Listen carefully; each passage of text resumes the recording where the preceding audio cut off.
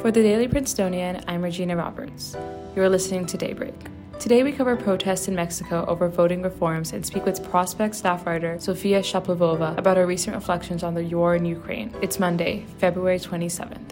In sports news, the Ivy League Track and Field Championships took place this weekend, with the Princeton men's team clinching the division championship yesterday afternoon. This is their 8th consecutive division title. The Princeton women's team also put in a strong performance, taking home second place in their tournament with the first 5 place finishes. In national news, California was hit with record-breaking rain, snow, and flooding near its coastal cities this weekend. This marks the first time in 30 years that a blizzard warning was put into effect in the state. Heavy snow continues to fall in the mountainous region of Big Bear, as well as high elevation areas in Los Angeles and Ventura counties. At the time of writing, these areas are expected to see worsening weather conditions until Wednesday. Currently, about 67,000 homes and businesses still have no power. In international news, yesterday saw tens of thousands of citizens descend on Mexico City's main plaza to protest recent election reforms. Last week, changes to election funding proposed by President Andres Manuel López Obrador passed through the Mexican legislature. The reforms will include a reduction in federal support and salaries for local election offices and polling places staff. López Obrador is a relatively popular figure with a 60% approval rating on national polls. A long-standing powerhouse of the Mexican left, he has had a complex relationship with both Biden and Trump administrations.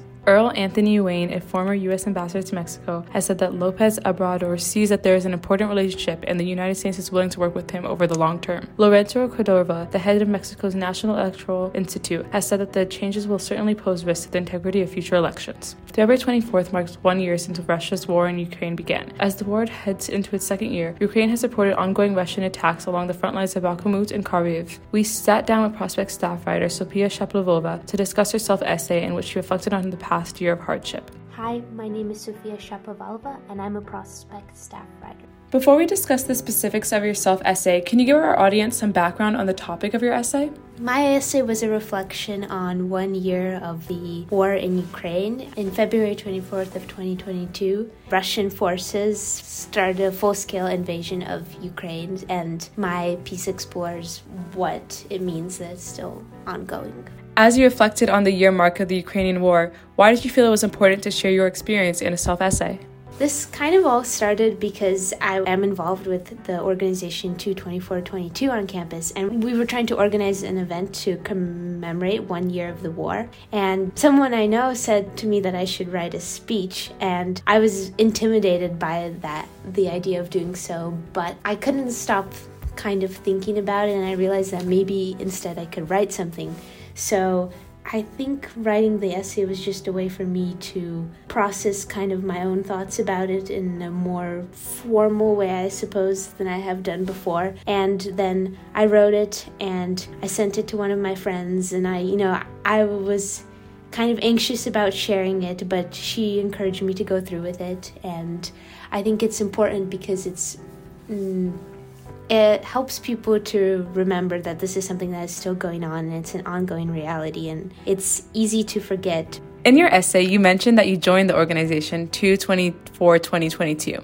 Can you speak more on what this organization does and what its current initiatives are?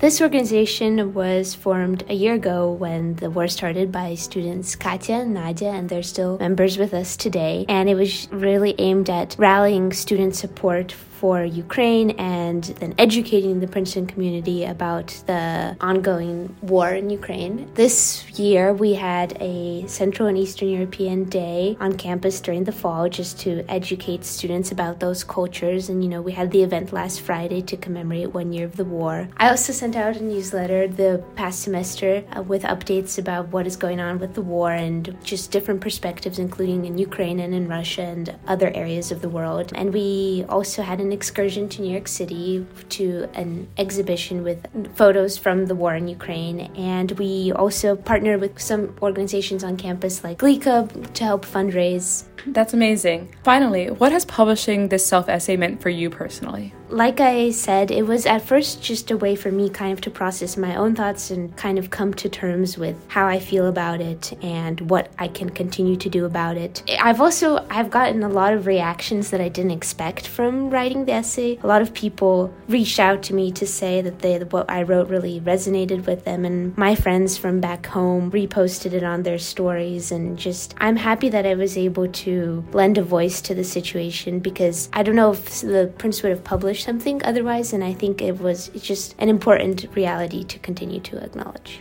Thank you, Sophia. Expect a mix of rain and snow later today, with temperatures reaching a low of 27 degrees and a high of 44 degrees. That's all for Daybreak today. Today's episode was written by Thea Wells Spackman and me, sound engineered by Philip Wing, and produced under the 147th Managing Board of the Prince. Our theme was composed by Ed Horan, class of 2022. For the Daily Princetonian, I'm Regina Roberts. Have a great day.